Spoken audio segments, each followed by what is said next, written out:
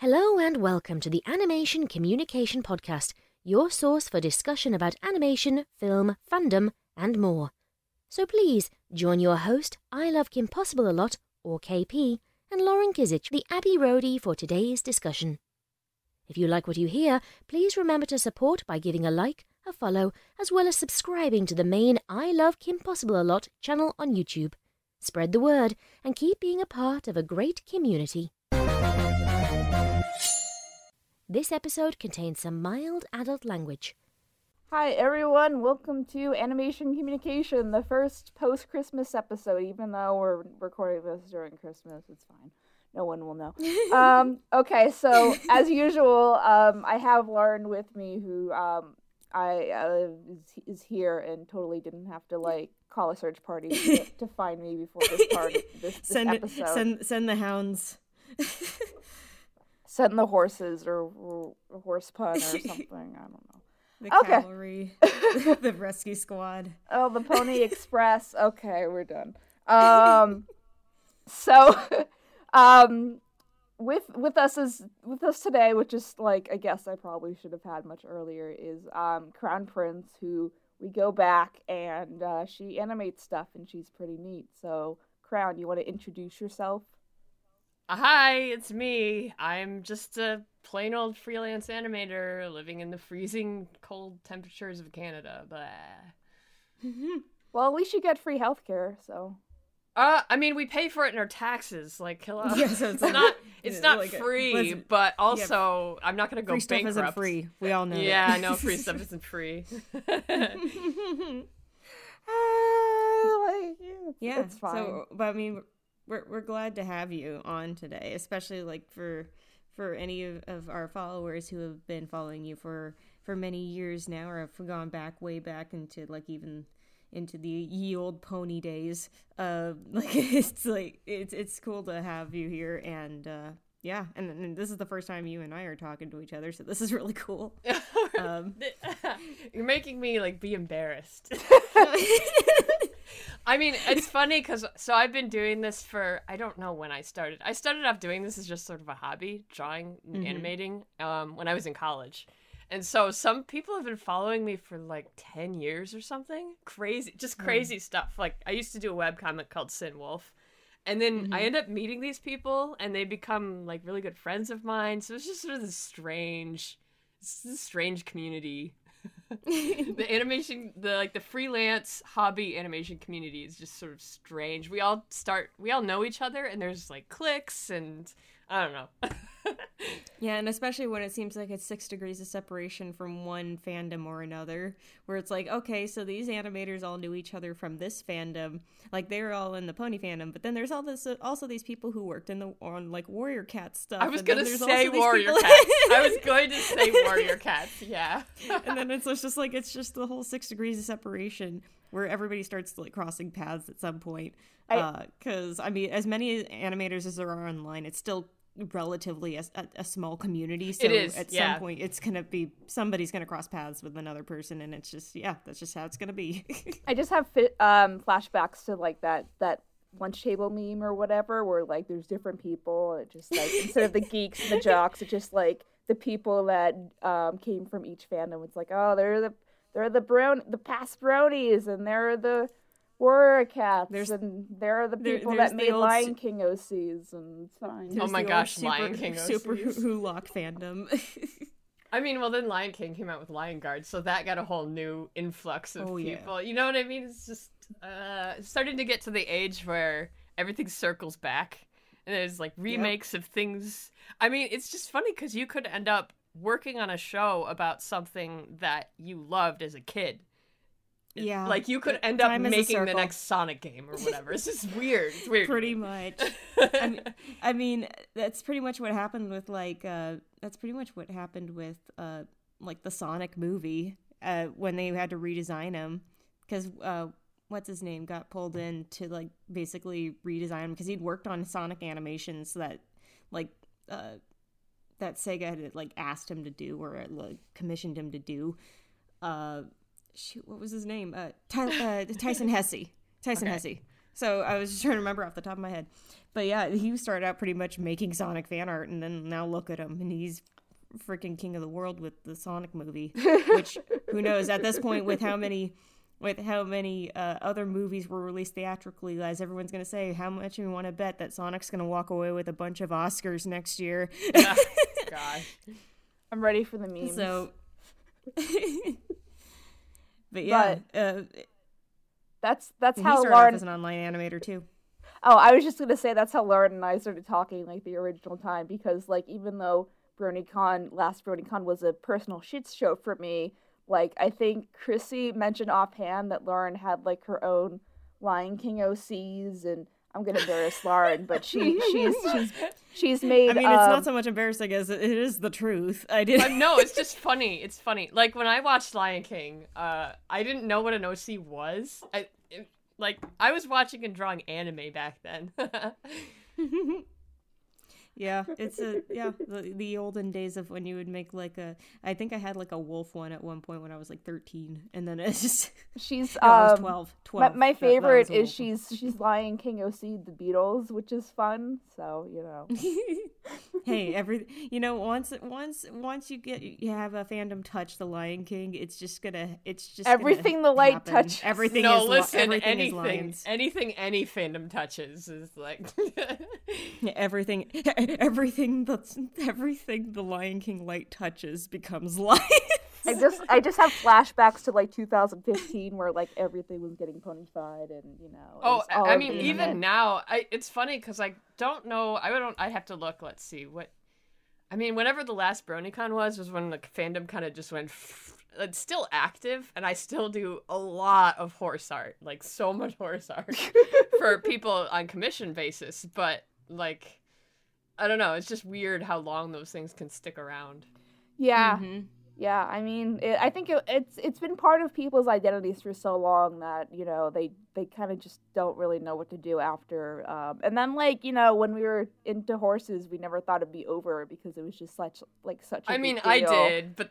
I know, but, like, I'm just we a couple knew, like... of years older than a lot of my friends from that fandom. Oh, gosh. Yeah, I guess, like, we knew it would be over, like, someday, but, like, it just was, like, the hype kept building and building. It lasted 10 years. Yeah. Like, I mean, not, like, dwindling away. 10 solid years of content. Yeah. And then it's weird, because it's a springboard for a lot of independent animators, too. I'm laughing, because this was not what we thought we were going to be talking about at all on the podcast, but whatever. It's like, somewhat relevant. It's like when people like each other, it's like the conversation's organic, so it's fine. Okay, so, and then I just want to, like, state, because, like, Crown and I, like, have talked, like, on and off, like, for the past, like 8 or 9, well, whatever, a long time. And, like, I don't know when, it was a long time.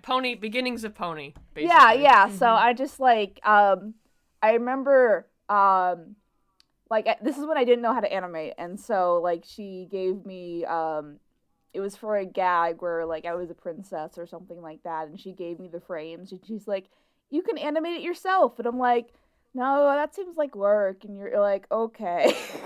Oh, that's right, I have that somewhere still. I have everything that I've done. I keep it all backed up. So yeah, I just want to state for the record, I've taken 2 2D animation classes, so now I know how to animate. Yay. Okay. I still don't know how to animate. Like, I have to be honest here. I'm just now beginning to not suck. It's all about frame rate, essentially, like frame rate and timing, and I try to not think that physics is involved, but it is like a little bit depending on like the weight of like what you're animating. Anyway, we won't get too technical. People will get bored. So anyway, do we have any news, Lauren, before we just like start like talking and not shutting the fuck up? Yeah, we have a couple headlines, and I guess technically they did happen pretty recently anyway. Pardon me. Well, we can say that Warner Brothers did announce that their entire film slate for 2021 is going to be released simultaneously in theaters and on video on demand and streaming. So that includes like the Tom and Jerry movie and stuff like that that's coming out next year. Yeah, I think that was a good move. Yeah, I mean, the downside, it's another potentially fatal blow to the theater industry, but this also means that, that more studios are going to be probably moving in that same direction, which they pretty much already are. Mm-hmm. And they're just going to keep moving that direction. But we'll see. I mean, I feel like we still need to keep theaters around. Maybe not as many, but we do need to keep theaters around, because there are certain movies where the effect isn't the same without seeing it on a big screen. It's not the same, but we still have drive-in theaters here. Yeah. That's why I think there's going to be a resurgence of drive-in theaters in Southern California in particular, because of the weather. It permits for a lot more of that more often. So we may be able to see more of that. I know old swap meets are turning back into to drive-in theaters as of late, by even if it's in little sprinkles. But so we'll see. We'll see if more pop up. I think it'd be cool to have them back in bigger force. Don't you guys, Lauren, I'm really nervous for anybody working in, not in the film industry, but specifically with physical box location movie theaters. You guys are in for a tough run, I think, over the next over the next century, let's say. I may be probably faster than that. I'd say 50 years, because people are kind of we're all moving to VR and digital and all this other stuff. It's the same as when we lost all of the movie rental places. You didn't need to rent movies anymore, so those are all gone. And bookstores. Yeah. But, Canada, we're, 10, 20 years behind everybody, so we still have bookstores. In Soviet Russia. We still have drive-in movie theaters. At least out where I am. I'm in a really isolated part of the country, so. Okay, I was just it sounds like that's perfect for an artist who hates being around people, so, It's great. There's mostly rocks and trees. Yep. You can go out and do some scenery drawing, get some stuff from nature or whatever. You say that, but I never do it. I should. I live near one of, I don't know. I live near all this amazing landscape, and I never go out and do live drawing. I don't even draw by hand anymore on paper, even though I enjoy doing it. But it's I got to get the paper out, and I get the eisel out, and it's just so bleh. So it doesn't happen. Meanwhile, I can't help but wonder, and it's just because I do want to go to visit Canada someday, and especially just to see the landscapes, because it's just gorgeous, and I love just animals, obviously. So it's just I'm do you ever get any wildlife around your place like that? Do you? Are you kidding? There was a bear. There was a bear digging through our green bin, which is recycling for food. Last year, and there's a family of bears that live in the fields over there. There's eagles that fly overhead. The eagles have a nest along the river that's a 5-minute walk from us. There's constantly the size of the ravens here. They're small dogs. They're huge. I don't know what's going on. Ravens even here are big in Southern California, because I do get ravens in Southern California. Yeah, they can get pretty massive, but I can only imagine if they're huge up in Canada. They're huge, and they're fascinating. I've never been so fascinated by a specific type of bird before. They pair up together, and then they dance around in the snow, and I don't know. I like watching them. They're very smart. Yeah, they are very smart, and they have a tongue that lets them speak. You can train them to talk. You can train them to say nevermore. That's as much as I know. Anyway, yeah. I just just had to ask.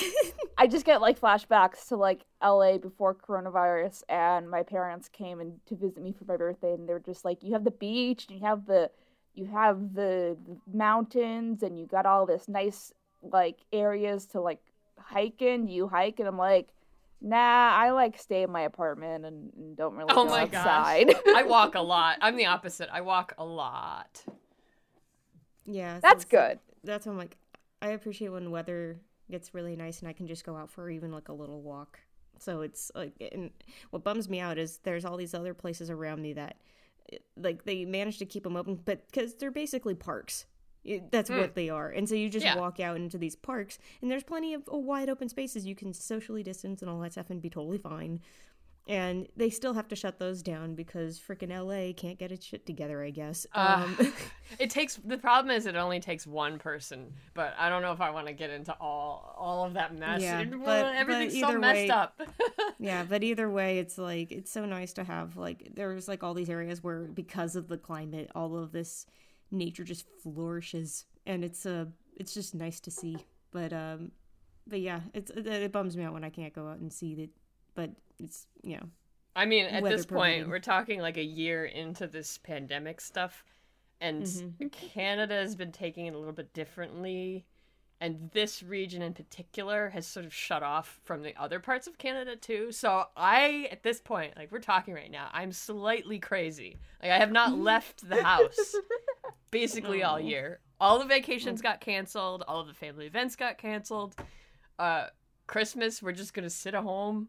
We'll have already have done it by now and eat. I bought $50 tubs of ice cream and just packed the freezer with it. That's what I'm doing this holiday. I'm eating ice cream. Ice cream party for one. I mean, to be fair, it sounds like at least Canada's taking it more seriously versus here. It's just like, it's a political depends. issue. It's partly political, but it's also partly just density of human population. We only have 10% of the population of the United States. So it's like not as many people, a lot fewer people. Yeah, that's weird A to lot more think spread about. out too. But yeah, so anyway, oh, sorry, I do have the other headline. Yeah, I was going to ask. Going through these. Next news line. Is that, which is, I mean, not exactly a happy one, but I guess we figured it was going to come eventually, was DuckTales just confirmed that's going to end in 2021, probably towards the end of the year. It broke through a Twitter leak because somebody decided to spill the beans.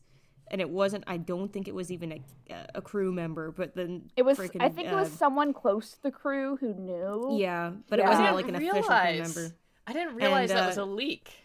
Yeah, so the fandom freaking erupted until Disney had to make a statement saying, it's basically it's confirmed it's gonna be finishing up in 2021. How many seasons did it get? I have not actually watched it. Only it's make on our it watch 3 list. seasons. 3? That's a sin. Like I hear it's amazing. I haven't actually watched it yet. Like we've been watching. It is very, very good. And at the very least, we'll still be getting a Darkwing Duck spinoff, which I'm assuming is based in the same universe. If the special was any indication, because they did have a Darkwing Duck, I think 1 hour special episode. Basically establishing the characters and the dynamics between them all and laying the groundwork for the series going forward. So, yeah, at least we'll have that, hopefully. I guess. Like, is there a reason it's getting canceled or, you know? Well, let's just say anything that gets moved to Disney XD dies. Oh, no. And because no new episodes they didn't transition the show to just Disney Plus, which honestly, they just should have done that from the get-go. They would have been getting more viewership that way, but I don't, they were trying to figure stuff out in the first year, right? So yeah. That's why I couldn't figure out, like, Owl House didn't go to Disney Plus, and we all wanted to watch it, but we couldn't watch it because it wasn't... Just put it... you make a streaming service, put your shows on it, for crying out loud. Yeah, so, I mean, especially when Disney, obviously, are trying to transition everything over to Disney Plus, which means, I think I did hear that in some regions, some countries are actually going to be shutting down Disney Channel for those regions, and so they're basically trying to close up the cable stuff pretty much, so just so they can move it all to Disney Plus and make it more accessible that way, because cable's kind of dying. Has been for a while. Gosh, I can't even believe people still use cable. I mean, I don't know. Just like, that's the sad thing though, is that everything that goes to Disney XD, that's just the death sentence for any show that's gone there. That's strange. Especially all the good ones. So it's like, I think the same thing happened, I swear, for like When you think of like Star Versus, you think of Gravity Falls. Well, Gravity Falls, what the benefit was is that Alex already had the end in mind, and he that's was like, different. I already did what I wanted to do, but it still did get moved to Disney Plus or Disney XD. So I mean, it was just like, thankfully, I think Alex is just like, I already know how I'm going to wrap this up, so it's not going to get that axe. It's just going to end on its own terms, and then I'll leave it at that. Oh, I was gonna say I know a lot about this, so I can flex real quick. Okay, so I don't know if they still have it. I guess it's dependent, but Disney has this rule called the 65 episode rule, where usually it's 3 seasons, and it's like that's like around the golden number for syndication, because I think that's like if you air 1 episode every weekday, I think that's like 2.5 months worth of content or something like that. So usually shows, like, unless they're canceled in the first season or something, they're predetermined to end around that. I think that's what happened to DuckTales, because I don't think, like, it was doing particularly bad. Like, I don't know how Disney is judging its success these days, like, if they're still doing ratings or they're doing, like, Disney Plus they views pretty much, or... I imagine they still run off of the metrics of it, so... in terms of like, you still have people watching online and stuff like that, and then sometimes they'll air episodes, the sprinklings here and there for free, and then to entice you to watch the rest of the show. And then there's people who have maybe collections already, and then there's they're trying to gauge it off of people who have also like maybe even pirated and ripped episodes, so that affects viewership in that regard too. So I don't know, but the way I see it is that they were trying to gauge it off the old metrics, which is looking at cable. So, and so, yeah, it's like if they had it just to focus on Disney Plus, if they'd just done that and done it episode by episode released like they're doing their other shows like Mandalorian and stuff, they would be faring a lot better, I feel. Especially because then it'd be still treating it like a syndicated show, like with a schedule and everything. Yeah, and you'd gauge viewership that way. That's what I was gonna add, was that it's. Cause I was wondering since I haven't tried Disney Plus, I don't know. They're still releasing stuff episode by episode versus the other method, which is to release chunks at once. Yeah. So like it's just interesting because the whole nature of distribution is shifting when you can just drop a chunk of episodes all at once. Like that's how Netflix seems to do it. Yeah, it depends on the show. So like this whole idea of measuring things versus like, oh, let's air it every day at the specific time. Well, you don't even need to do that anymore. You can just, give content for people to binge. I'm not sure which I would suggest. Like, I certainly would not be publishing binge content, because then people binge it and they have to wait a few months until they get the next set. Yeah, that's the thing is, like, it's different when you have a show that's already been around for years and then you just suddenly drop that's different. All the episodes, obviously, but with something brand new, like what you'd happen with Mandalorian and stuff. And if they had gone down the route of like maybe they aired the first 2 season and a half maybe on TV, and then they decided to continue it onto Disney Plus. I don't know, but again, they were trying to gauge off the first year of running the service, just to see if it was even going to be successful. Which, I mean, I had no doubts, but it all depended on what they were going to release, and how much they were going to put on there. And so far, it's been way, way worth the money. So, I mean, it's been really good. So, I mean, they're trying to gauge it again off of what they used to gauge it off of in the past, which was off of cable viewership, and that's just dying out. So I think they've now learned from this from all of this, and they're trying to transition over to something where it's like, if it's all on Disney Plus, they can keep track of it there, and if they see that people are talking every week or every other week or whatnot for a season of The Mandalorian, then they're going to do the same for other shows that they know have a following. Like DuckTales has a huge following. There's a lot of people that follow it, and I see fan art on my Twitter log every single day for DuckTales, and it's like, and I'm not even the one that's like making art for the fandom or anything. I mean, to be fair, Lauren, you do follow there. like a lot of people on Twitter. I mean, yeah, I do follow a lot of people, but it just, No, but I mean, even then, yeah. it's like it just shows up. Like people will, there's just a lot of people will retweet content and stuff like that, and the writing is so freaking good for DuckTales. Like, if anything, that seems to sell it even more. It's kind of like how Phineas and Ferb. Like, if you have really solid writing, then that's why people will keep coming back more than anything. It's because the animation is also really, really good. But I mean, it's like if you're looking at people who are trying to get to a message and stuff, then obviously they're going to look at how it's written and how the show conveys character arcs and character stories and stuff. And DuckTales has done really, really well with that. And so it's that's why so many people were upset when they announced that it was coming to an end. It Like, still what the heck? surprises It's me. getting good. I know It's getting even better. the fan art I've been seeing, because again, I'm not like following any specific DuckTales artists, but I see it all the time. So then I saw the thing like, oh yeah, we're done. Like the show's gonna wrap up after 3 seasons, and I go, are you kidding me? Like, when you get a fandom like that, you drag it out as much as you can. I mean, Yeah, milk don't it for release all it it's all at worth. once. I don't mean you to know? say. It's just- Like, it doesn't even matter. I'm not even talking about money. Like, if you happen to make a set of characters that get everybody excited, my gosh, yes, you keep making stuff with them. Are you crazy? I mean, what do you think SpongeBob's been doing for the past 20 Oh God! years? I Don't mean, even I get me haven't watched started. SpongeBob since but since like the first few seasons.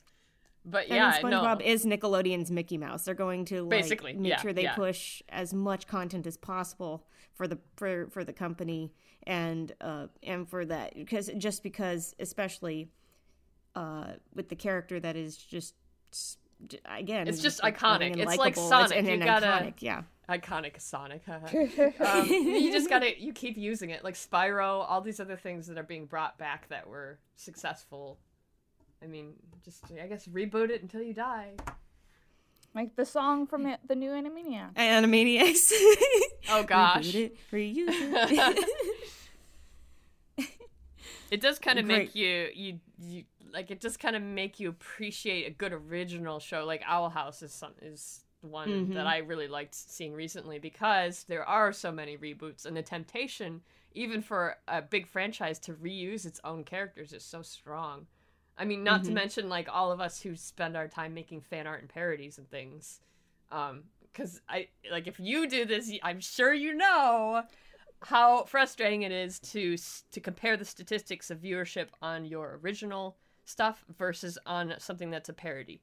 Yeah. It's just like really disheartening. So, I mean, yeah, we complain about it, but you can't tell me that Disney isn't doing the same thing by using the characters that already exist to just, It's build like more a story for human them. nature thing. It's like you want to, like I talked about this in the Animaniacs review that I did, but like people are already invested in the thing that you're making, so you're gonna have more hype as you're making it versus like Disney greenlights an original show and they're just like, oh, okay, whatever. But if they like greenlight something you care about, you're like, and then like all the like it's like it's doing press like by making the show, so people just like what they already know they like. So Right, yes, I know. Nostalgia is a hell of a drug. I will never let go of that sentiment, because it's true. Because when people find something, they find comfort in the familiar. So and especially in a year where so much change has happened, 2020 just too much change has happened. That's why so many people, I think, especially were upset when you had something like, for example, when Apple TV pretty much was going to be taking all of the Peanut specials, and we weren't going to be getting them on regular date and regular like primetime television for the holidays. That was originally what was announced, and then they basically caved and said, okay, we'll still have them on like CBS playing on Christmas Day or whatnot, and Thanksgiving Day, and then we'll even have them viewable for free on our service for a limited time. But I mean, when it was a tradition for years, 50-something years, and then you suddenly take that in the year that's taken away already so much.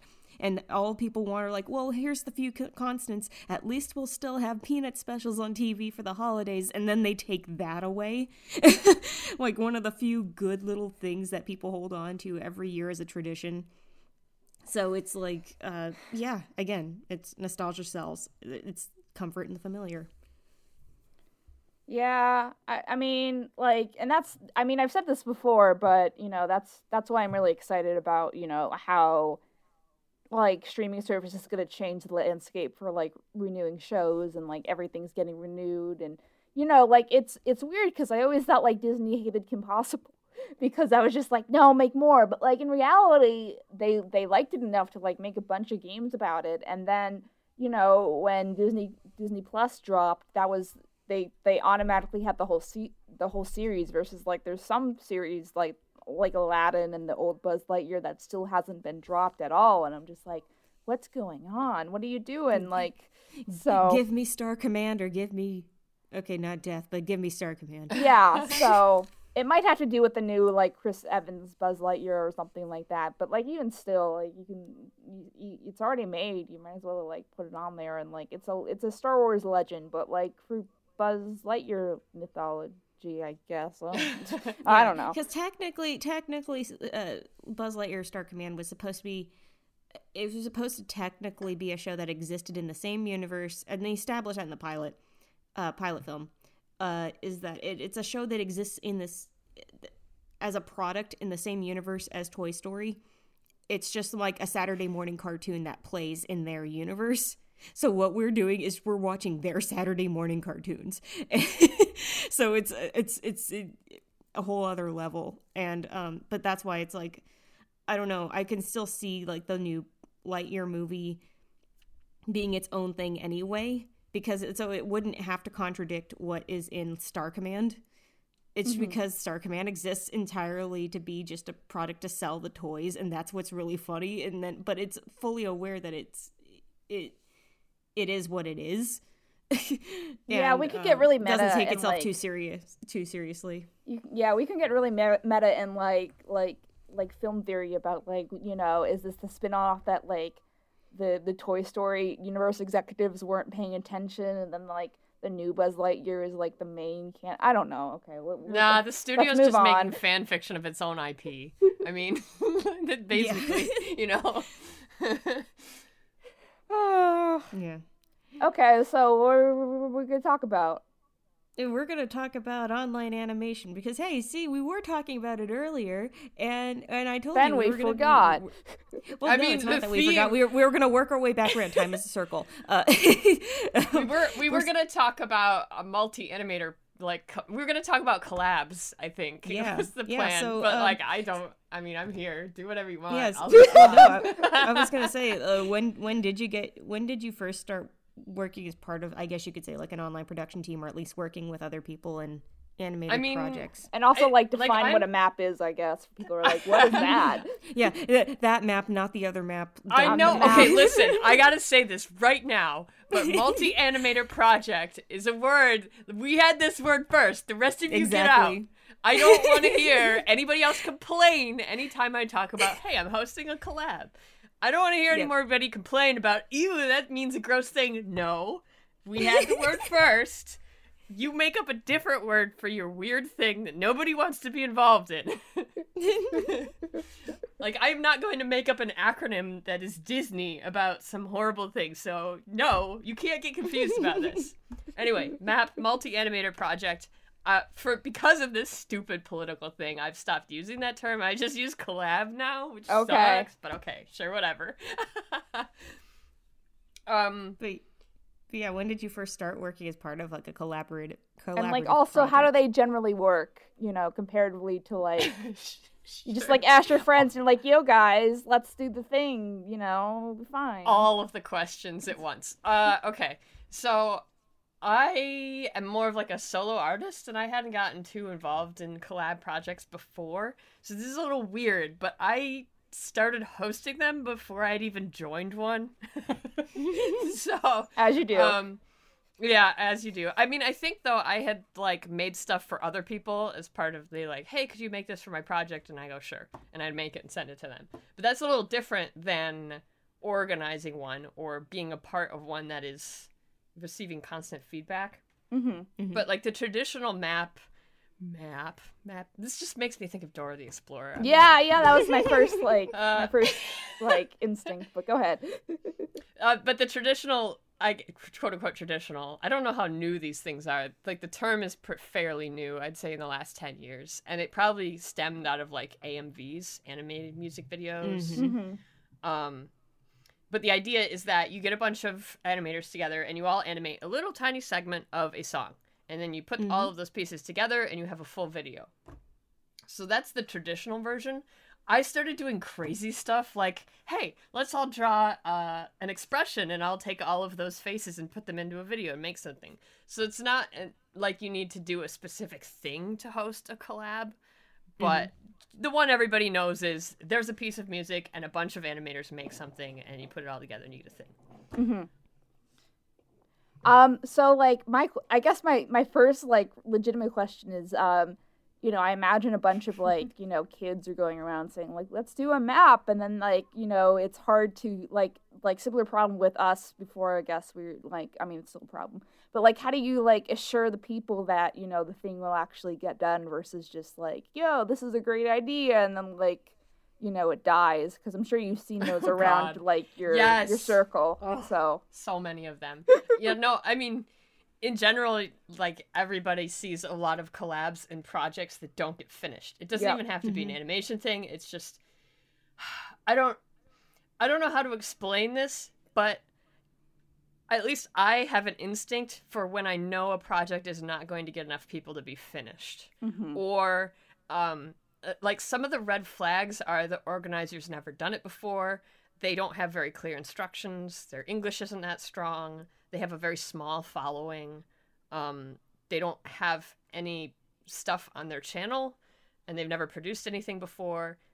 Sometimes people make separate channels for their collabs, and then if you go and look at the organizer's channel, they've never done anything and haven't made anything. So these are just kind of red flags. For a project that's likely to not get enough people. Like, yeah, go ahead. Oh yeah, go ahead. Oh, I was just gonna say, like, what I usually do is like, so like our team is a little different. That, I mean, for the most part, it's pretty solid now, because like it seems like everyone who does things likes it, so you don't really have to hire that often. But like, usually if something comes up, like we have more flexibility and someone else can like take over or do a part or something like that.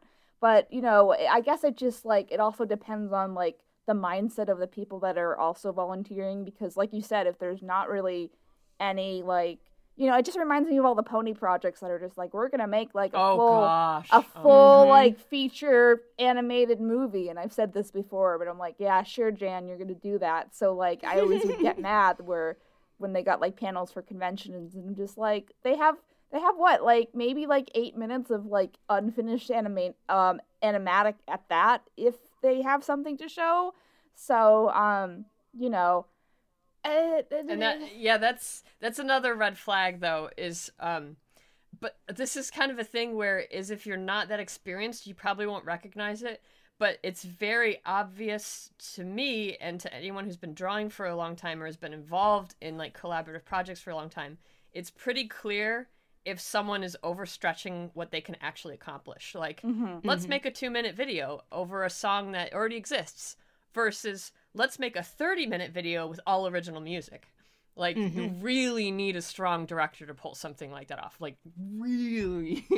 But, you know, a 2-minute video with a bunch of friends is something totally doable, especially if you lower your bar of quality and let, you know, various people participate.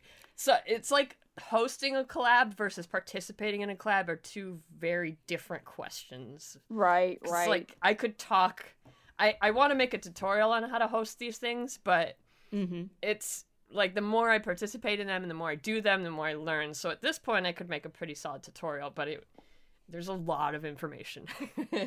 Yeah, let me know, because I'm sure I'm like, I can yell at people too, if you want that kind of thing. But yeah, I think it's also like dependent, on people's just general. I mean, we've talked about this before in, like, I think in the behind the scenes, like, team episode. If you care, the viewer, that's who I'm talking to. Anyway, but yeah, I think it's like, you know, making sure you're not biting off more than you can chew. And the only the only things that I've seen where like someone says like let's remake a full movie is like the Shrek Retold stuff, and like half of that, or not, maybe like a good portion of that is just people in live action in really bad green makeup like reenacting the scenes, which is a lot easier than animating everything. So, you know, I guess it's possible if, you know, it doesn't have to strictly be animation. It can kind of just be like whatever you want, like someone with their cell phone and like some green paint. It's fine. So that's what I kind of liked about Shrek Retold was that it left it open-ended as to what you could do with it, with whatever segment you had. It was just like a huge meme, basically.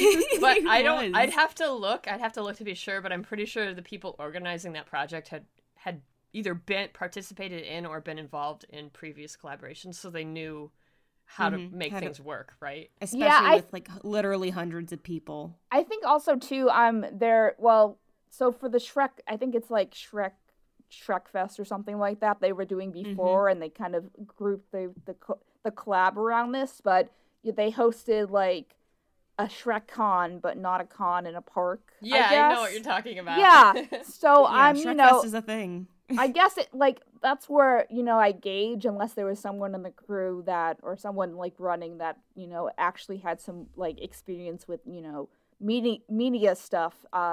But, you know, if you can run a con, I imagine, like, it's somewhat similar as far as, like, making sure all your positions are filled, making sure the people are qualified, like, you know, making sure, like, the people that you find are up to the task, which is, like, really important, because I think a lot of times when, you know, you ask someone and, you know, they're excited or they know who you are, they're just like, oh, my God, I can't believe Senpai noticed me. But in reality, you know, if they're working a full-time job, or, you know, they've never done this before, they're not really active or, you know, vocal about, like, how do I do the thing, then they'll probably just, fizzle off and die because they're ashamed that they can't get the thing that Senpai asked. I don't know. It's a lot of, like, politics in the way that, like, communication and, you know, like, keeping an eye on specific things.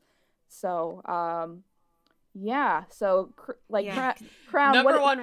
Number one thing to know: people will quit. People will fail people will halfway finish. People will not meet the deadline. You could tell them. You could beat them over the head and say, "You don't join unless you can get it done," and they'll join anyway, and they won't get it done because stuff happens in people's lives.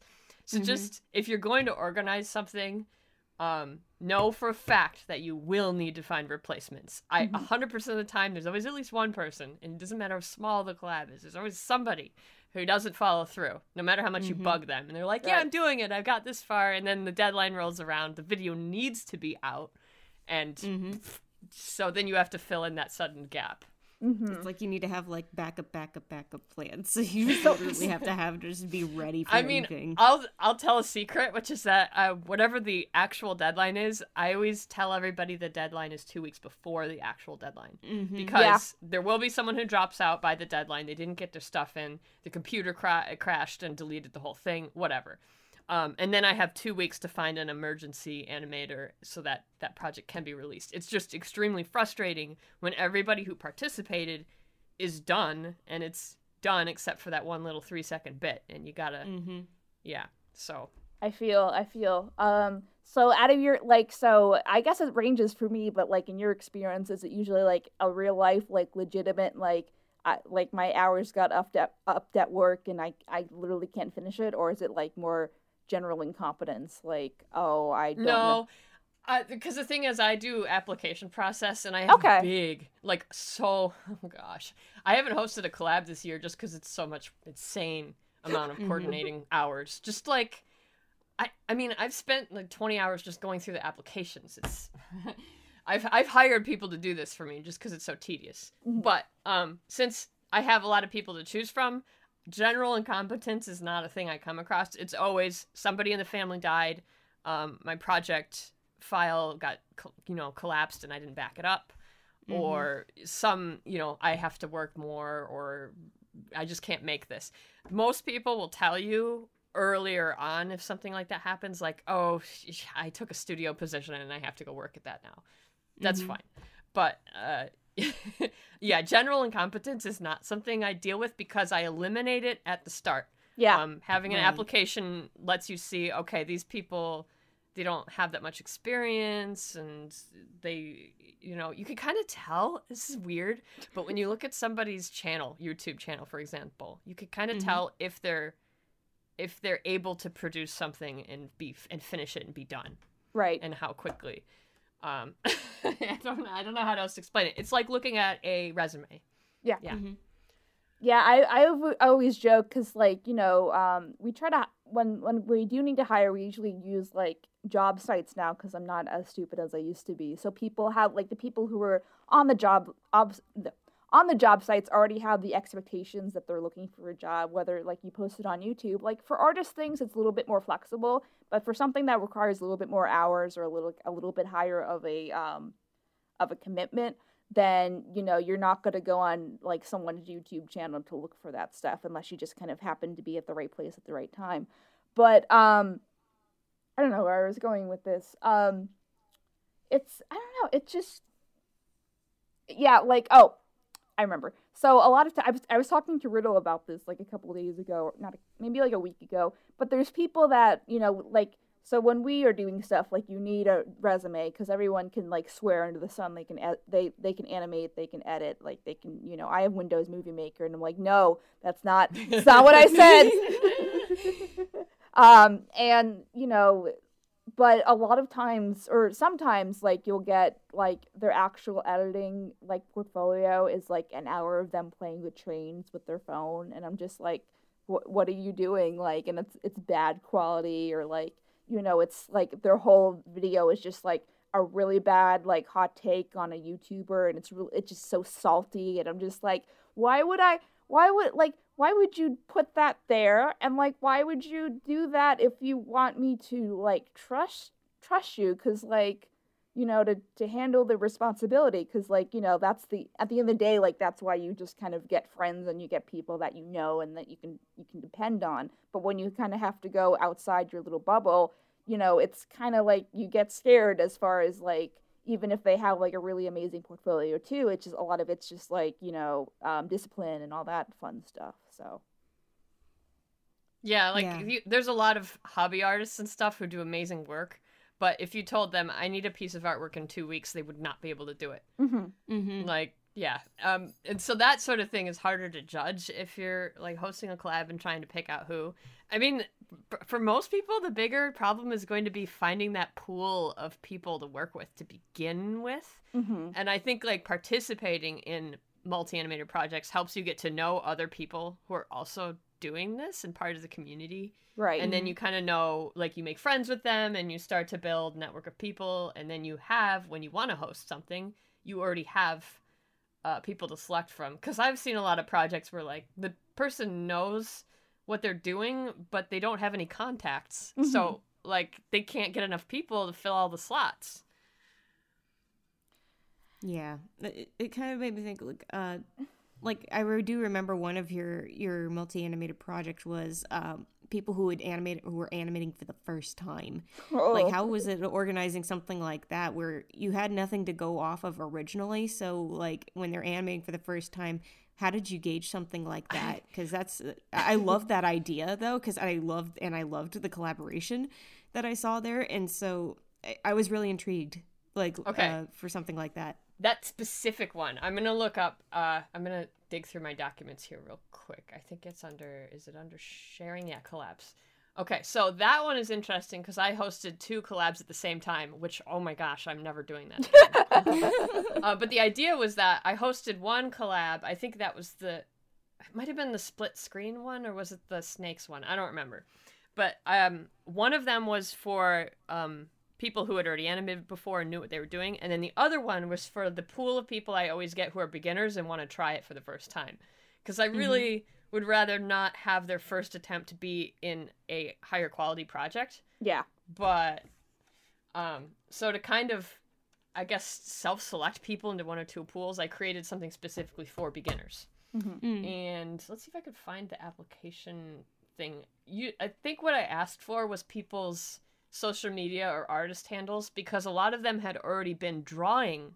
They just had not animated anything. So I could look and see the types of drawings they were doing, and then if I had their social media, I could see how frequently they posted and how professional they were, type of thing. Mm-hmm. And there were a lot of people. Again, like I had 400 or something people to choose Wow, from. where do you go to get your pool?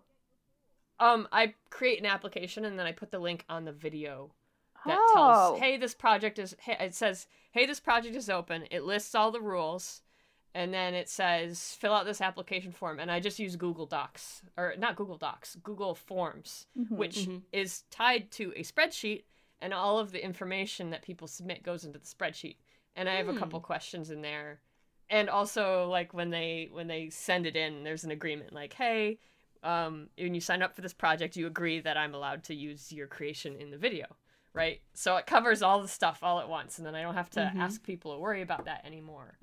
First time animating. Okay, so I have the form here. This was a while ago. I think I hosted this last year. This looks like October. I was last in here. Okay, so yeah, I asked for the contact information. I asked what type of animation they planned on making, because that helps me make sure there's a variety of animation types in the collab and it's not all just 2D stuff. So I can get things like stop motion, 3D, and hybrid. So that's been a really useful question. And this one was different because instead of telling them you have to pick a section of the music and then that's what you're going to animate, all I wanted was for them to make a very simple animated loop. And then I put all the stuff to the music for them on my end, because that's like the level of thing. If you've never animated before, make a little animation like someone blinking or someone walking, and just that's all you have to do. Yeah. So I made it as easy as possible for a beginner, right? Oh yeah. Yeah, but that's basically how I went through it. Is I asked for their link to where you post your art online. So they had they'd made art, they'd posted it online before, so that made me know that they knew how to, upload art to begin with. Oh God, yeah. But then that also let me look and see, okay, the quality of the artwork. So that's kind of how I did it, versus just blindly saying anyone who has never animated before, because it wasn't you've never drawn before, it was you've never animated before. Yeah. Because there's so many people, like really good quality artists, and they just think, I want to try animation, but I'm afraid. So this was the impetus to, okay, you're gonna make something right now. Go. And what I like to see is when so many people actually, even though they've never animated and were at one point afraid to try, is that when some of them do animate, it's almost like some of them actually have like an innate understanding of animation, and they just didn't realize that they. I guess they kind of realized, through observation, if I like watching animation, I kind of picked it up, kind of thing. Or sometimes it just comes to them, and it's like, it's really cool though when you can see that happen, and then it's almost like seeing, oh, look at that, you had your potential there. See, you knew it was in you, it was inside you all along, and you just didn't know it. Yeah, I think one of those best testing grounds is like seeing people put animatics together. And they just think, oh, if I sync it up to the song and just like storyboard it out, I'm like, that's still technically animation because you're trying to figure out how things land within timing. So yeah. I was gonna say it does the opposite though too, which is that, and this is something that I'm a really big advocate for, which is don't assume that because you like drawing, you're going to like animation too. So you should try it first. So that was kind of like, okay, well then just try it, and then you'll see, wow, this is really tedious and annoying, and I don't ever want to do it again. Or, actually, this isn't so bad. Yeah, I think like one of the things I personally love animating whenever I get the chance to, and it's something I remember even in school I loved doing it, was animating lip sync. Anytime there was an opportunity to do it, I wanted to do it, because then it's like it's focusing on the face or something, or just conveying emotion. But if it's something like a run cycle, I mean, while I can do it, it wasn't something I enjoyed anywhere near as much as doing like an acting performance through lip sync. Yeah. So it depends on, and so even then, and then it's just it depends on the person. Yeah, and that's like something I noticed, like most, either animators or people that enjoy like more streamlined narrations in their media, like they hate drawing I mean, it depends, but they hate drawing backgrounds, and like sometimes it's vice versa, where people love drawing backgrounds, but people are gross and they hate it. So, you know, it also depends on, like, you know, people's, like, innate. And I think that's, like, you know, when you want to be closer to being an animator, you know, you're doing a lot of life drawing anyway. It's kind of more in your comfort zone. You know, ideally, if you're doing life drawing, please do life drawing. You know, and you kind of, like, study the body versus just, like, I don't know how to draw a tree. It's pointy, right? So. But yeah, everyone No one has laughed different at my strengths. I giggled. No, I immediately just started thinking of all the different types of trees there are and how Oh, you got tree sorry. PTSD, you know. You just I like, just totally zoned out. I'm like, oh my gosh. There's no generic tree. Like, a tree in Africa looks totally different than like, is it a pine tree? Yeah, like that's what I'm, like, meanwhile thinking of just a Twin Peaks moment of, what is that tree? Douglas firs. Douglas firs.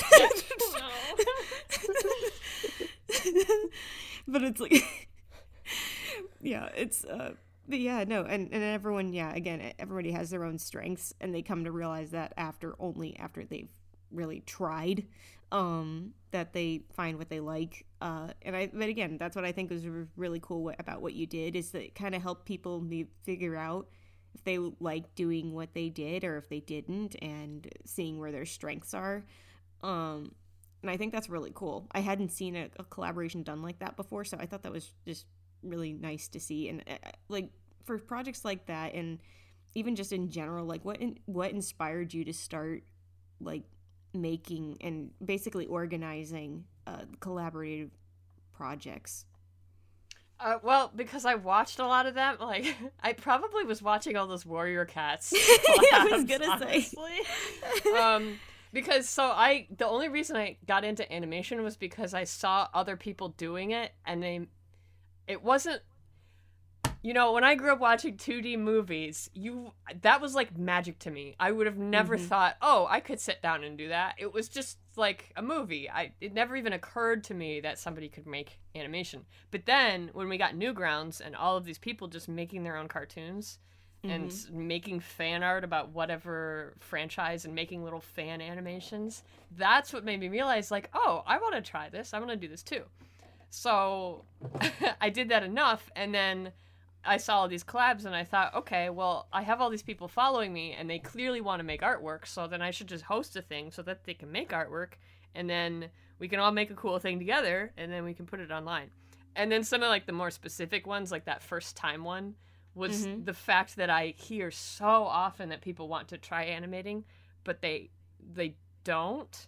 So I just wanted to make a reason for them to try it. And then also, once everybody had tried it, then I had this thing that I could show everyone else to be like, hey, look at all these people who made something, and it wasn't that hard, and they did it, and you can do it too.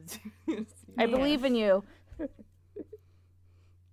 yeah, I love seeing collaborative projects like that, especially when you can see all the different styles put together. I still think, like, the Fly Away video is so good, just, like, seeing how many people have these different interpretations of one small segment of the song and the lyrics and what they want to do with it. Yeah, it's just, I really love going back to that one and seeing it. It's a lot of fun. And that one's that one's like, I think that one's the most popular one that I've hosted so far. I was kind of hoping that future ones I'd host would be just as popular, but part of the thing is that I'm always thinking, what's a new way to take these collabs and make them different? So, like, I did the one that was only people who had never animated before. I did one where it's split down the middle of the screen, and there's an animator who animates the left half and an animator who animates the right half, and they didn't know who, nobody knew what was going to be on the other side of the screen.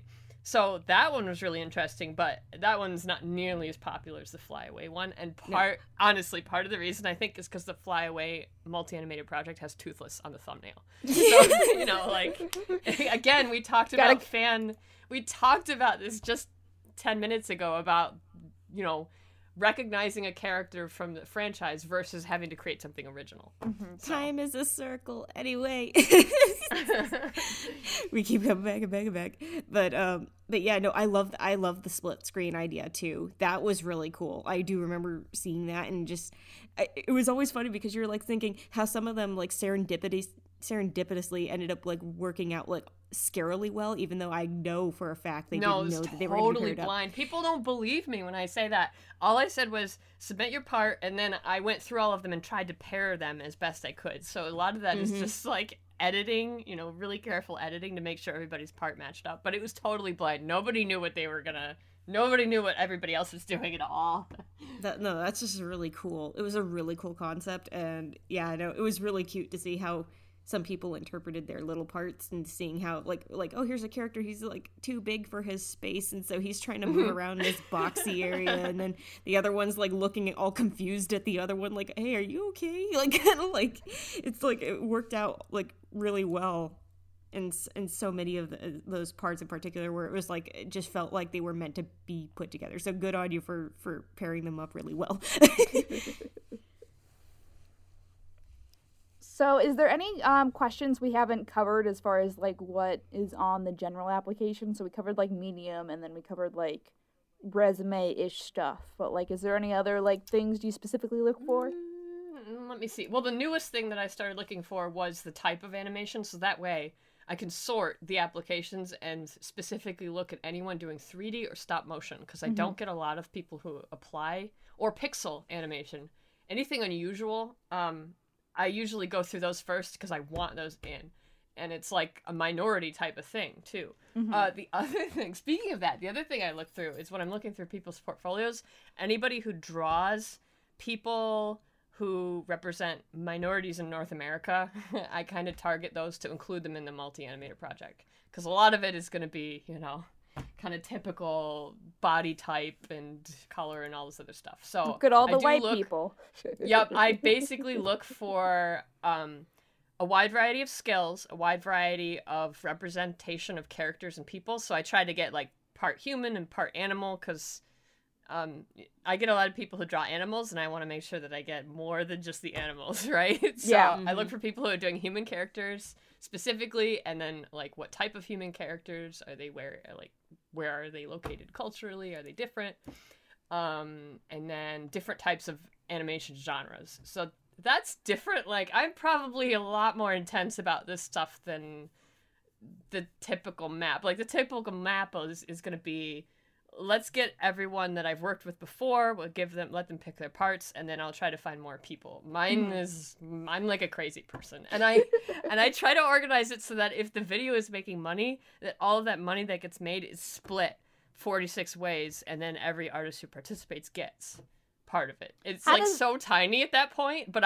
as far as I know, I'm the only person who pays people to join collaborations. How does that work? Do you just good. like, is it just AdSense, or is it like Patreon back? Yeah. Or? Okay. No. So how it works is, so when you put a video on YouTube, and this is why I do not use copyrighted popular music, because I can't, right? So I'll find a song that I legally am allowed to use, that's cool and fun and whatever. And then I go, okay, so this is the number of parts I have, and then I say out of 100%, we divide it by that number of parts, and then leave a little bit of extra room for me to cover the cost of organizing everything and the hours that go into that. And then at the end of, I think 3 months is what I've been doing, whatever that total amount that YouTube has paid out gets split up and sent to all the artists who sign up to get it. It's weird, okay? It's like a royalty. It's a royalty. If you know anything about how royalties work, it's basically that. So you have to do that every 3 months, though? No, it's a one-time thing. Because if you also know anything about YouTube, the majority of revenue a video will ever make in its lifetime is going to happen like within its immediate existence, probably within the first month. If your video failed, in fact, now that YouTube has those like that stat board, when you open your back end statistics, it'll say your most recent video and how it's doing compared to the others. if it's in like ranking slot 9 out of 10 in the first hour, you already know you've made a failure of a video. Like, you can tell immediately. So that's why it's 3 months, because by then, like, all the money has been made or not, and it's over. Yeah. So I feel, yeah.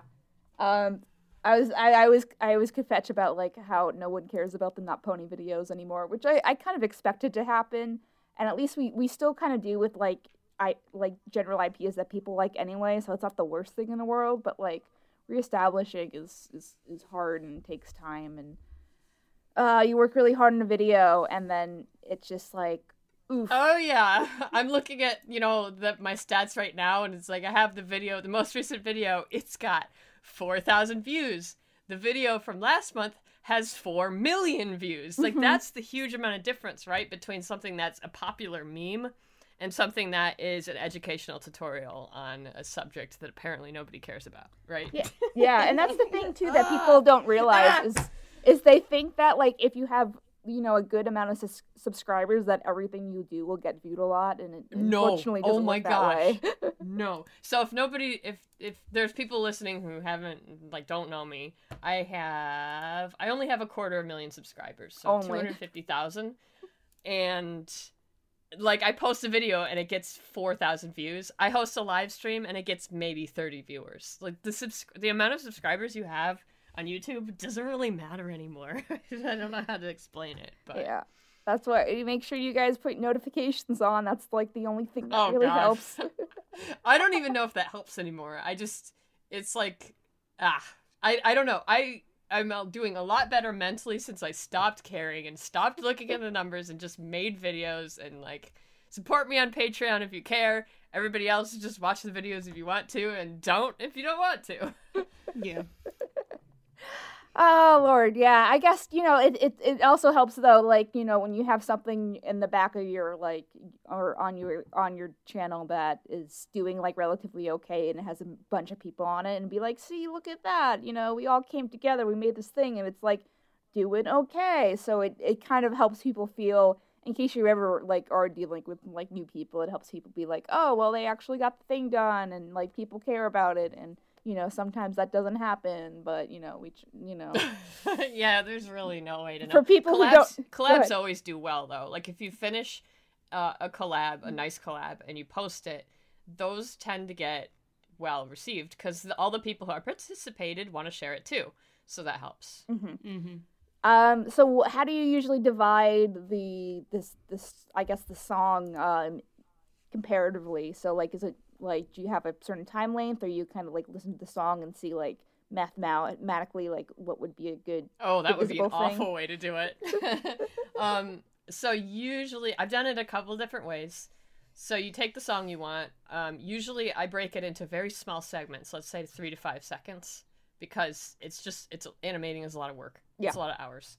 And when people are doing something on a volunteer basis, you really don't want to give them this huge chunk, because you'll get exactly what we talked about, which is people who, I can't do this. I signed up and I wanted to do it, but this thing came up, and you know, I need to actually survive. I can't spend 60 hours animating a 2-minute thing for your collab, right? Yeah. Mm-hmm. So I break it up usually 3 to 5 second segments, and from the songs that I've used, that works pretty well. But I listen for natural breaks in the song when I'm making parts like that. The other way I've done it is I take the beat of the song, like that, beats per minute, and then say, okay, everybody's going to make a part, and it's going to be exactly this many frames, or like exactly this long, either way. And so then that allows me to take the parts that are made and locate them wherever I want in the song. And I think the other way I've done it is just make an animated loop, and I will do the editing and make things look cool to the music. Yeah, there's so many different ways that you can do it, and yeah, I think that's the most, especially when you're doing it with a song, that helps incredibly so because of the rhythm and because of the BPM.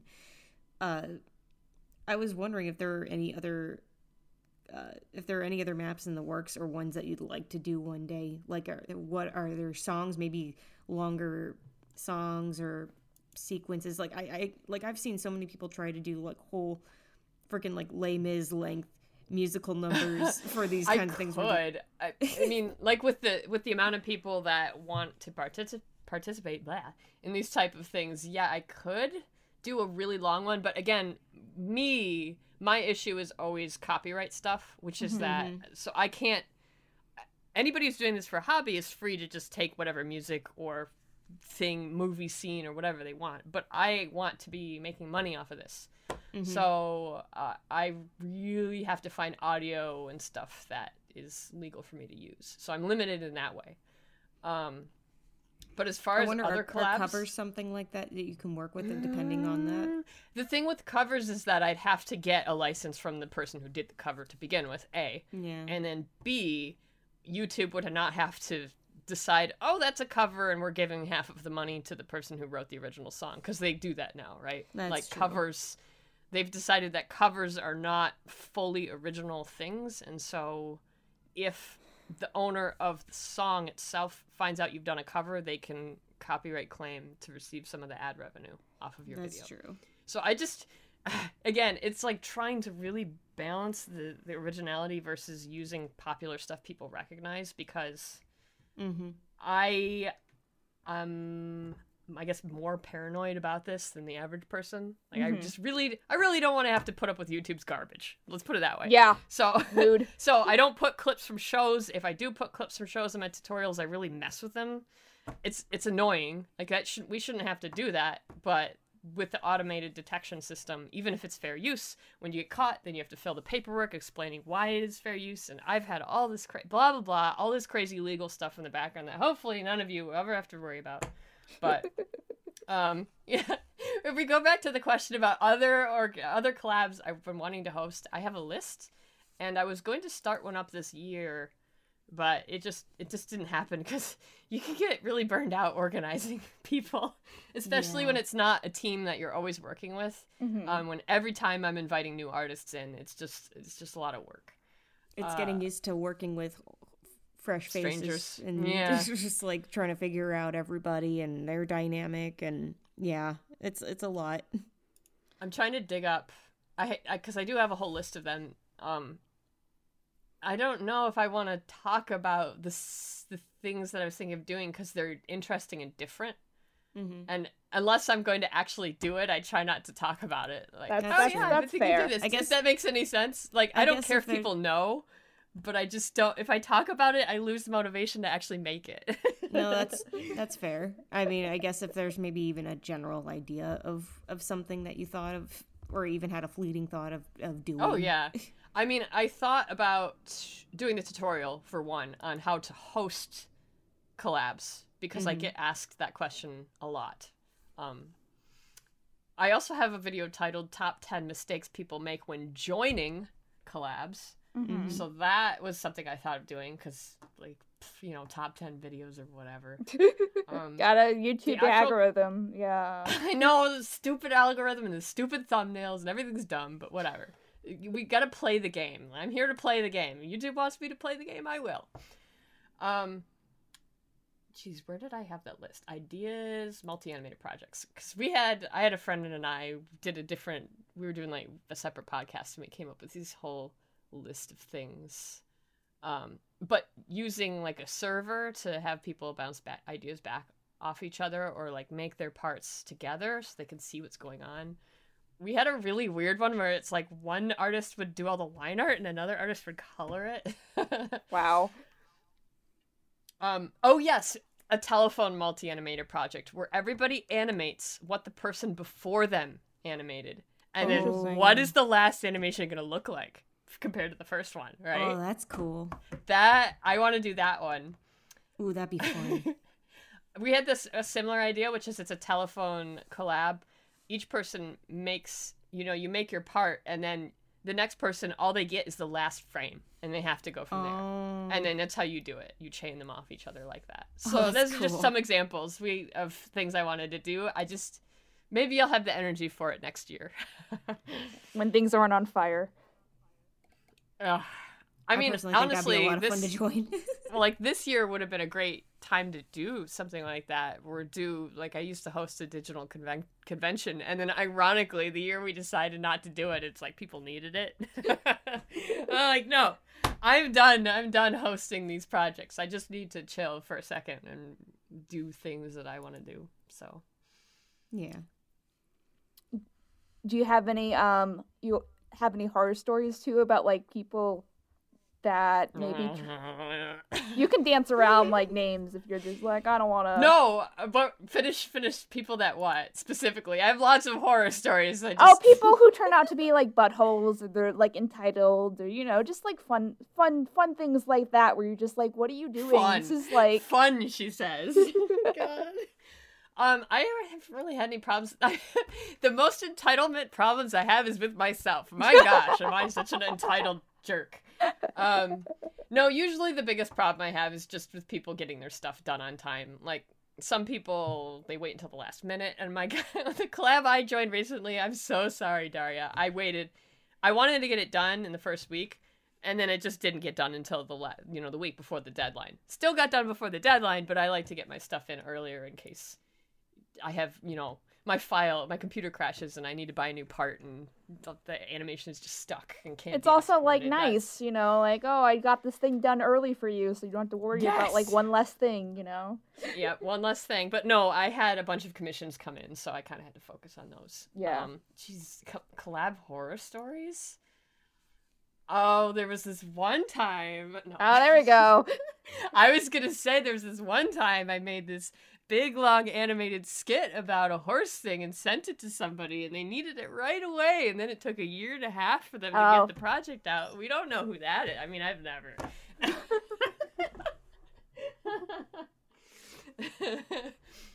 She's talking about me. So yeah, that's how like I first met Crown. Is like I think we enjoyed each other's work, and I think I probably put before that, yeah, I probably put like Clone High segments and like some of the really early stuff, and she's like, oh, it's that thing that I like. So I like I think she made like silly fan art sometimes, and then I was like, hey, we're doing this big thing about this for this guy that will hopefully see it one day. You want to do this segment? And she's like, but I need it like super soon, because if not, then I'm afraid it won't never get done, because I didn't know what I was doing. And you were like, sure. And then I think you got it done like within a month or something like that. And I'm like, cool. Yeah. Now I gotta manage all the other stuff that happens. I know. So that's the same thing. Like, we're talking about managing projects. If you're making a big, what did it end up being? Was it 20 minutes? Was it? Yeah, it was like I can check. It was like a 20-minute special, okay? That is going to take you a year to make, at least. I don't know how long it ended up taking. Yeah, so, about Here's me not knowing any better, like, oh my gosh, she needs it right now. I'm going to get it done right now. So I get it done super early, and then, of course, we're waiting for, like, the tough team project, accurately animated stuff, and it's just, nah. I mean, I did get it done. It just took like It did get done. This is the difference, though. It did get done. Yeah. So, I have like tons of horror stories from that, but mostly people Oh God. Yeah, I mean, mostly people like not like wanting to really do the work and just being like, oh, this sounds like a fun idea in theory, and then I'm like, hey, what about that thing? And they're like, well, I have stuff that's going on in my life, and I'm like, okay, well, then... Yeah. I remember... That's what happens with volunteer projects. Yep. I remember specifically, I think we were working on the song, and we'd finished the opening segment before the song, and I was like, the song still wasn't ready, and I was like, not yelling, but like firm talking, and I was like, yo, musician dude, like, you're supposed to know what you're doing. Like, how are the animators working faster than you? That's bad. I've not like. How does the music not get done before the animation? That's crazy to me. Well, it was the pre-animation, so it wasn't things that were so it wasn't the actual segment, and they were not like, they were just animating blind. So it was like the dialogue and stuff before and the establishing shots. So it was stuff that could if you have one person who needs to make a piece of music versus a team of 20 disjointed volunteer animators, and the disjointed volunteer animators are getting done before the one person who needs to make one piece of music, things are a little wonky. Yeah, so, you know, it was great. And then, like, because the other stuff is just, like, because, you know, I was just like, I need everyone, like, let me just, like, talk to people, or just let me just get as much people as I could. So, like, I would be, like, finding people on YouTube and being like, hey, I see that you can animate, like, a horse. Can you animate my horse for this thing? That will be great. And, you know, Senpai will notice me eventually, and it'll be great. So, you know, and then it was just kind of like, this is not the me podcast, but I guess I have the worst stories. But, that's not something to brag about.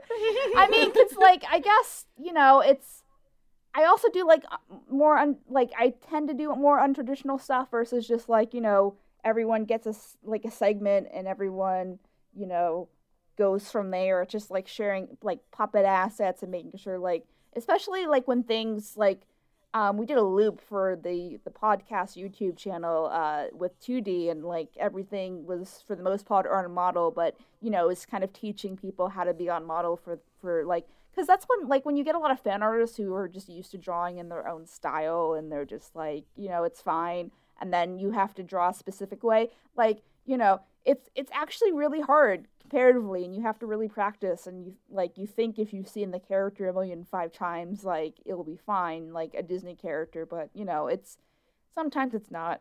So, you know, it's stuff like that for people who are, like, they know how to do the thing, but maybe not the thing specifically the way you want it to be. So, but yeah, like, early on, for John Delancey, it was a lot of just, like, you know, or like, animators who wanted to be, like, my friend and would try to vent to me about, like, regular stuff, which is fine, but, like, it got to the point where it was just like, hey, you know, I can't be, like, I'm just running this project. I can't be your you therapist. You have 40 people trying to vent to you. I know what that's like. I mean, like, trying to split up friend time with everyone. It's like, you guys, if you don't stop getting me to play Among Us, we're never going to finish. I can't. If I'm playing Among Us with you, no art is happening. Like, it's very simple. Stop inviting me to play, because I will play, because it's fun. Yeah, and then it was like the thing in my back of my head is, like, when they had all this social time, but their stuff wasn't getting done. And I'm just like, and they're just like, hey, P, you want to talk? And I'm like, I want to punch you in the face, but, like, not really. But, you know, no. You know, it's just like, but you like, where's your stuff? We'll talk after your stuff's done, buddy. You come into my house and you don't get your work done. So, you know, that was a fun learning experience. But, like, for the most part, yeah, the most part it came out pretty okay. But, you know, it was a lot of, you know, and then the other thing I learned, which is something I'm, like, that is continually being enforced into me, is, like, there's a lot of toxic people that like horses. So, you know, like, when they or anything. My gosh, did I learn that lesson really hard, like last month. Jeez. There's unfortunately just bad eggs everywhere, and they're bad eggs. And it's always the worst when it seems like those few bad eggs seem to spoil the whole batch for everybody else. And it's just like, we always have to go on, like, damage control, like, no, this is just like 1 or 2 people compared to the majority that are not this. No, it's like being a director and managing people is hard. It's hard. Yeah. But as far as hosting collabs, like, doing it is a good way to learn. You learn a lot. And I find that if you keep your project and your collab simple, that avoids a lot of the drama. Right. If it's more simple your project is, the more easy it is for people to get their parts done and submitted, and for you to create whatever collab thing you want to make without having a fight over religion or politics or world events, blah, blah, blah, you know. Gosh. Yeah, I haven't had that. I've had a a lot phrase of to follow.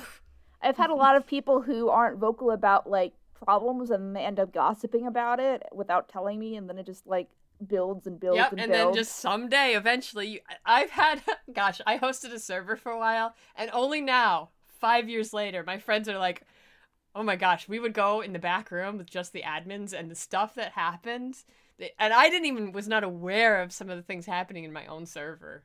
Oh my god. Because my moderators handled it, so I'm like, nope, done with public servers, never doing that again.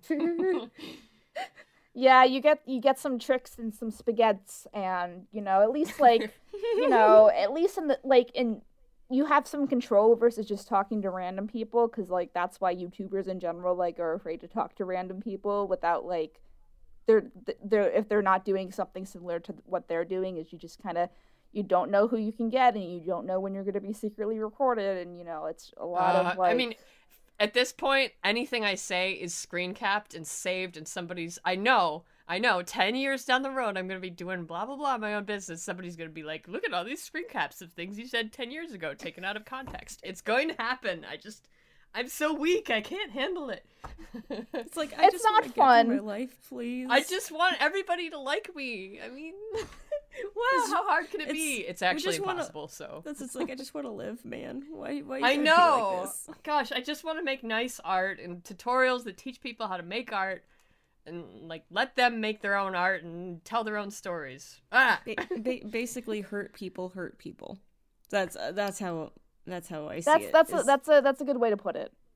Yeah, it's somebody's got a bone to pick with everybody, then it's because they got a bone to pick with themselves. Or a lot of times it's people that aren't. Sorry to interrupt, but like a lot of times it's people who aren't used to talking to like a huge chunk. They're usually just like Joe on an island, who lives with his mom or something like that, and like maybe he interacts with actual people at conventions once a year, but then he talks to a lot of people online, and because of that, like a lot of times you don't know, you're not being, well, maybe he does know he isn't, but a lot of times some people just don't know how to be PC, and they just don't know because they've never been in an environment where that is like a factor in how people view them, and please, like, don't like especially if you're doing like a fan thing, like a warrior cat thing, like we keep on saying, like, please don't debate your religious views. Like, we're doing fan stuff to have fun, so I don't understand why you have to be so angry. Yeah, that's what it says. Like, I came here for a good time, and I'm honestly feeling so attacked right now. We're gonna bring back that one.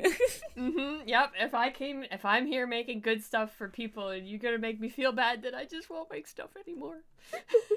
But that's probably what they want. So you can't let them win. Don't let them win. You can't let the trolls win.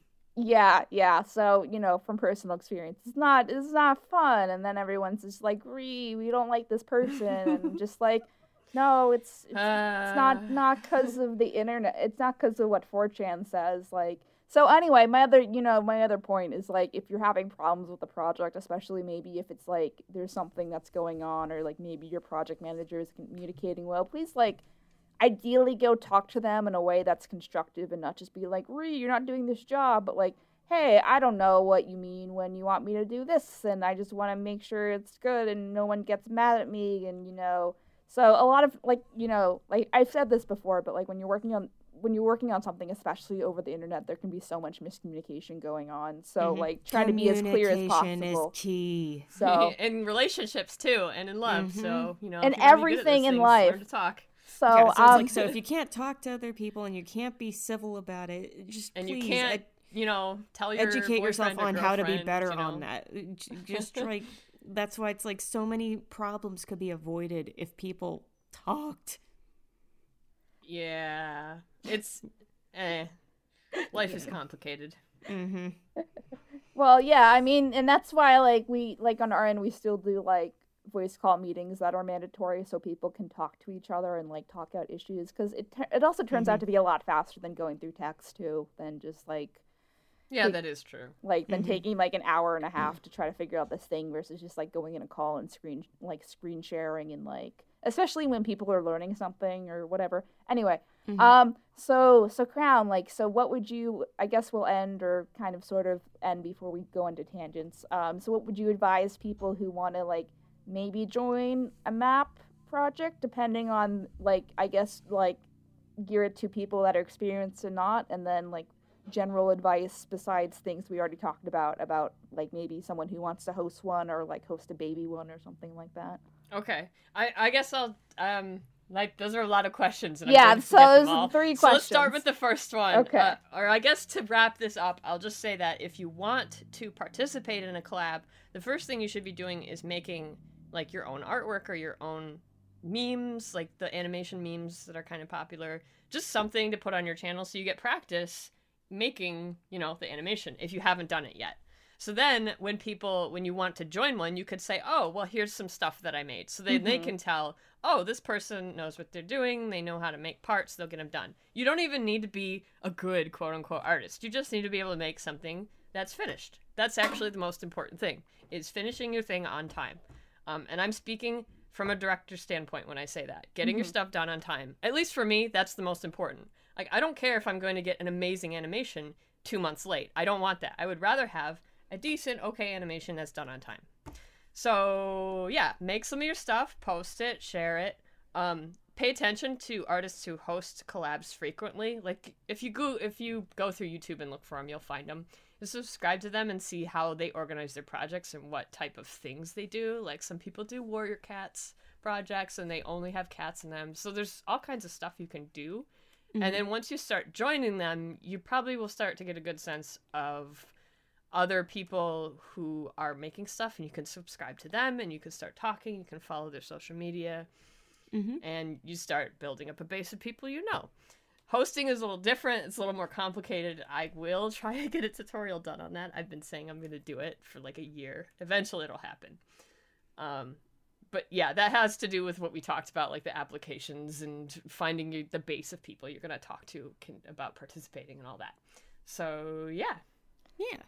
Yeah, so I guess the base thing is just make sure you're practicing if that's like something you want to do. Yeah. Like, even if it's just regular art, it doesn't have to necessarily be animation, but like animation helps. But like, you know, at least if you have art somewhere, then you're like, yay, I can do a thing. I can, you know. So that's kind of like my, like, I thought quarantine would make me more creative so I can like start actually getting my professional portfolio ready. And, like, it turned out to be the opposite of that, where I just want to sleep and have depression naps all day. Me too! I sleep so much now. I don't know what my problem is. Oh, too much sleeping. I'm trying to get back on schedule, but it's just so nice to lay there and do nothing. Yeah, like, I have my whole, like, KP fucked up, like little, like, corner with my candles and my therapy, my aromatherapy inhalers, and like, you know, it's great. I'd never leave bed. My gosh, no. No, like if you want, like, all that stuff is really great, and it's helpful, especially if you know, depending on the level of fucked up. But like, it's still nice just to have like a nice candle and be like, yay, I can breathe in a way that is like nice and pretty. Anyway, this is really off topic. So, Crown, where can people find you on the internet if they want to see your stuff and hear you talk about all sorts of things?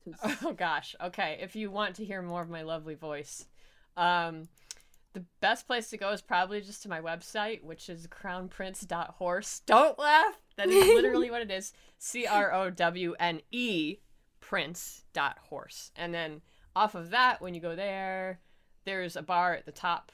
Or, I mean, it just says contact. If you click contact, all my social media is there, and then you can get to my Instagram or my YouTube or my Twitter or my DeviantArt. I haven't been using Twitch, but blah. All that stuff's there. My email's there. Or same deal if you go to scribbлекibble.com, because that's the tutorial series and the series that talks about how to animation and how animation works. Scribbлекibble.com is the place to go for that. Neat. There was something I wanted to end on, but then I forgot it. So, yeah, I guess if you want Crown to come back to, please like yell in the comments, or if you're listening to this on SoundCloud, I guess like favorite. What do people even do like on SoundCloud or Spotify? Like they rate it 5 stars or something, and yeah, pretty much rate it 5 stars. Like, we've been on iTunes this whole time. We got like 3 reviews, and I'm just like, we're up to like episode like 40 or something, and I'm just like, I love you guys, but like, I mean, it's always from YouTube, so it's fine. Yeah, that's where all the pretty, always the YouTube crowd. That's where all the pretty animation loops are that people can zone out. I'll end that. We had a Christmas animation loop, and I put in the background for Christmas music as we were eating dinner, and my dad walks by the TV, and he's like, hey, that kind of looks like you. And I'm like, yeah, Dad, because it is me. And he's like, oh, okay, that's neat. So, you know, human me has kind of replaced horse me as my own mascot, which makes things complicated. So I promise it's not an ego thing. Anyway, So yeah, thanks Crown for coming, and sorry we had to reschedule this like 5 million times. So. All right, yay. And hopefully this year will suck less. I'm hoping. And then I guess I'll say a thing too. So we're gonna like whenever we get it organized, but I'm gonna wait till like we make sure it's pretty first. So we'll be doing our first reanimated. We're doing Treasure Planet, yay! So we're doing the song sequence. So if you're into that, then we'll probably get social media up after Christmas. But I want to make sure like everything's pretty solid and we got like a nice, pretty logo before we launch things. And then I'm like, I don't know what to do with all these people. Where do they go? So. Also relevant segue from multi-animator projects. Yeah, it's like it was done on purpose or something, maybe. Yeah, so if you want to join one, there's your chance. Go do it. I mean, yeah, or you can join like one that's for newer people, because I will judge you harshly and like eat my popcorn. No, don't be afraid. All right. Yeah. So I guess. Thanks for listening, guys. We have a bunch of episodes on all the places. I think. Yeah, we're pretty high up at this point. I think we just touched 40 or 5-ish. Or, I don't know. I never count. So you got plenty of like. Not a lot. We got a plenty of feedback, or not feedback, episodes. So if you like this one, we got art for beginners that you can listen to if you don't know how to art or want some art tips, and like animation principles with Pete. And then we got, what was another one? I think the team. I mean, we even got a ton of like industry people with us. I mean, we had Tony and Scott for Animal Crackers. Was neat. We had we basically had everybody from like Tangled the series, because we had Chris Sonnenberg to talk about Tangled the series. We had Steven Silver talking about his work on Kim Possible and Danny Phantom and all that stuff. So we got industry professionals up there too. Yeah, whatever to talk, whatever. And that was fun too. And if you don't like any of that, I guess you can listen to the fun ones where we talk about like Christmas specials or something. I don't know. Okay, well, thanks again, Crown, for coming, and I guess we'll see you guys metaphorically next episode. Like, comment, subscribe, I guess. Hit that bell. If you're on YouTube anyway, so. Yeah, just kill me, it's fine. And since, at least as of posting this is probably just going to be either, I don't know, before Christmas. I don't know if this is going to be. Yeah, I said after Christmas. After Christmas, but within 2020, I am assuming at this point. I hope everybody has a happy new year going forward from here. Here's to 2021 being better, please. Please get the vaccine. Like, do you remember how bad polio was? It was pretty bad. So, I'm pretty sure it's fine. So, not that I personally. Stay safe. Wear a mask. Wash your hands. Wash your hooves. Yeah. Whatever. Okay, we can end. Good night, everybody. Thank you so much for listening to Animation Communication on YouTube, Spotify, or your favorite podcast provider. We are really hoping this show makes a difference in how people view animation and media, as well as giving and providing advice for people all over the world who like or want to join the animation or media industry. If you liked what you heard, please remember to subscribe and rate those 5 stars, as well as tell your friends. Don't forget to subscribe to our main YouTube channel, I Love Kim Possible a Lot, and turn those notifications on. My name is Scribbler, and you have been listening to Animation Communication.